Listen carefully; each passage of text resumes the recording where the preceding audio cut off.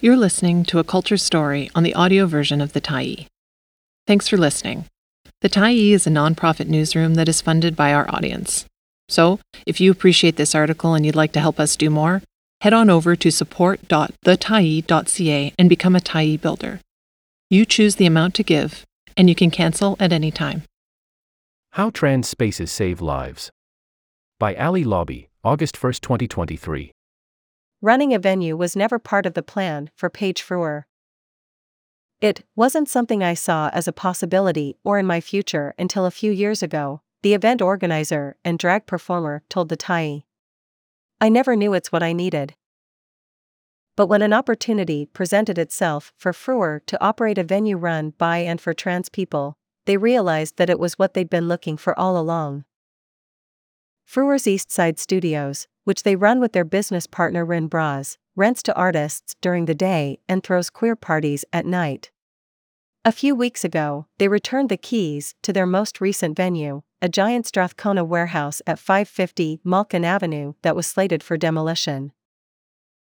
Before their lease on the warehouse ended, Frewer had been gripped with fear that they would lose everything they had worked so hard for, a place where queer people could go to connect, have fun and heal. A venue where drag performers get paid and celebrated every weekend. Somewhere safer for queer folks to be themselves.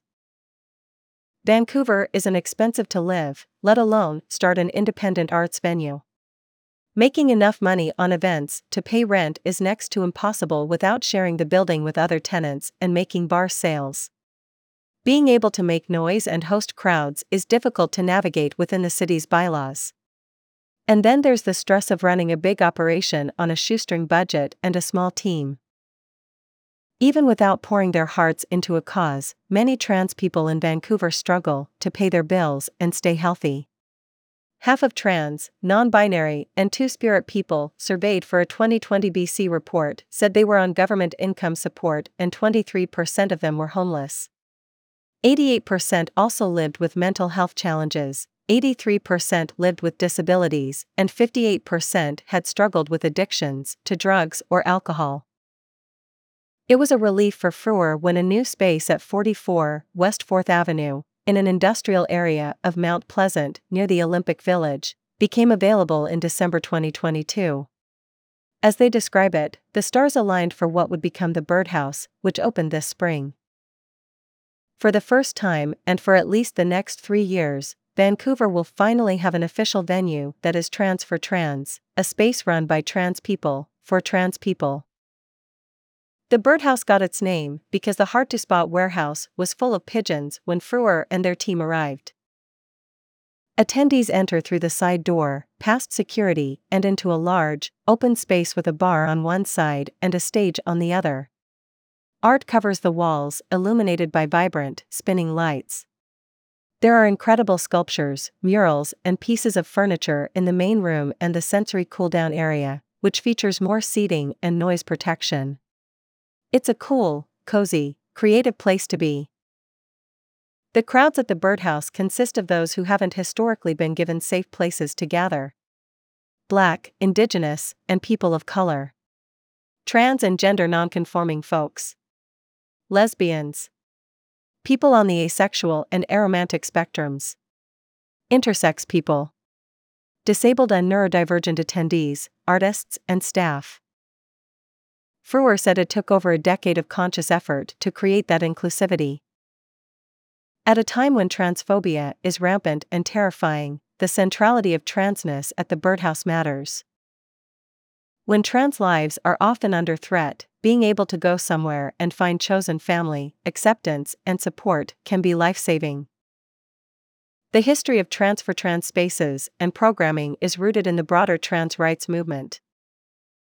As trans visibility increased over the past few decades, transphobia also became more obvious, as did a mountain of unmet needs within the trans community, often related to struggles with discrimination, healthcare, and poverty.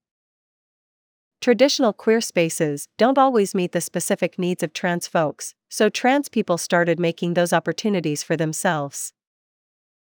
Trans for Trans gatherings emerged to provide tailored support and resources for trans people. People who live at intersections of marginalization will talk about hypervigilance, even if it's lurking beneath the surface or not presenting really obviously in your personality, but there is a level of having your defenses up. It's just how we learn to exist in the world, said Frewer. Being in a trans-oriented space will reveal that hypervigilance to you.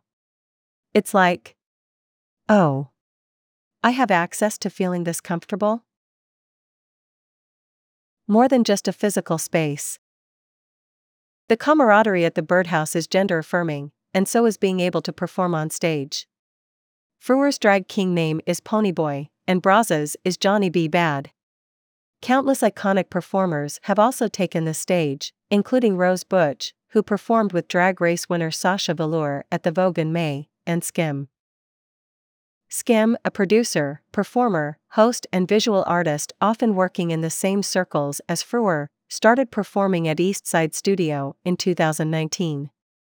They are working on an experimental documentary about the warehouse closing and turning into the Birdhouse. Skim is a drag king who channels what they call monstrous masculinity. Skim has really allowed me to radically express my gender and my queerness and a sense of myself that I don't get to express in daily life, said the performer, who also runs their own event series designed for lesbians called Magic Dykes, which has helped them understand their own queerness and find community. When we have more variety, we include more people. Daytime and substance-free connections can also be incredibly helpful for trans folks in this city. That's an area Luca Cara-Sakafian specializes in.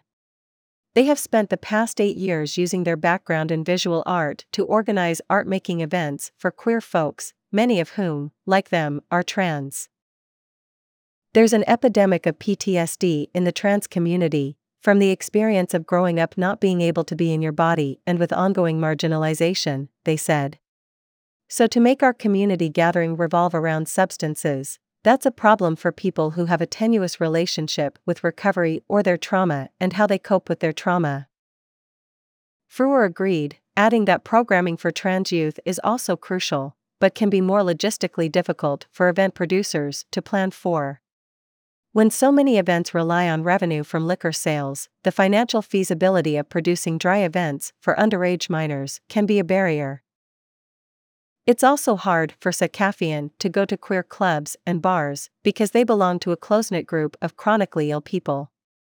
Most of those environments aren't mask mandatory or well ventilated, another access barrier to nightlife in Vancouver. Removing those barriers takes work. Shanique Khalil, also known as DJ Softy Shan, is another local queer star who has been making local parties safer for years. She also happens to be Frewer's partner and a regular DJ and host at the Birdhouse. Khalil's newest event series, Fruit Forward, is a wine social for queer folks that includes games, music, and more, but she's probably best known for Level Up, an event series for queer people of color to dance, chat, and celebrate. It's the city's only queer rap and hip-hop dance party featuring queer, trans, Black, Indigenous, and racialized talent. Khalil said her primary focus was making room for Black queer folks to have fun without sacrificing their Blackness or their queerness. They can experience both at the same time, she said. It doesn't always feel like there's a lot of space to be a different kind of queer person. When we have more variety, we include more people. The Birdhouse will continue to have trans-inclusive celebrations and programming for the foreseeable future. Frewer can't wait for what's next. I'm really reminded every day how exceedingly rare this environment is we've been able to cultivate. It's a combination of community building, sustaining a business, all those relationships involved. It's a safe space, so people bring their whole self to work, they said. We're all traumatized. Shit's awful out there, and we all try to support each other and be brave. It is not easy. Hosting drag events and performing helped them accept their own trans identity and feel optimistic about the future. I felt it in a personal level when I woke up one day and realized this is a trans-run organization, they said with a gasp. We can always have more and do better. But I do feel really good. Thanks for stopping by the Tyee today. Anytime you're in the mood to listen to important stories written well, we'll be here. And if you'd like to keep independent media going strong, head over to thetyee.ca and click on the Support Us button to pitch in. Finally, big thank you to all of our Tyee builders who made this story possible.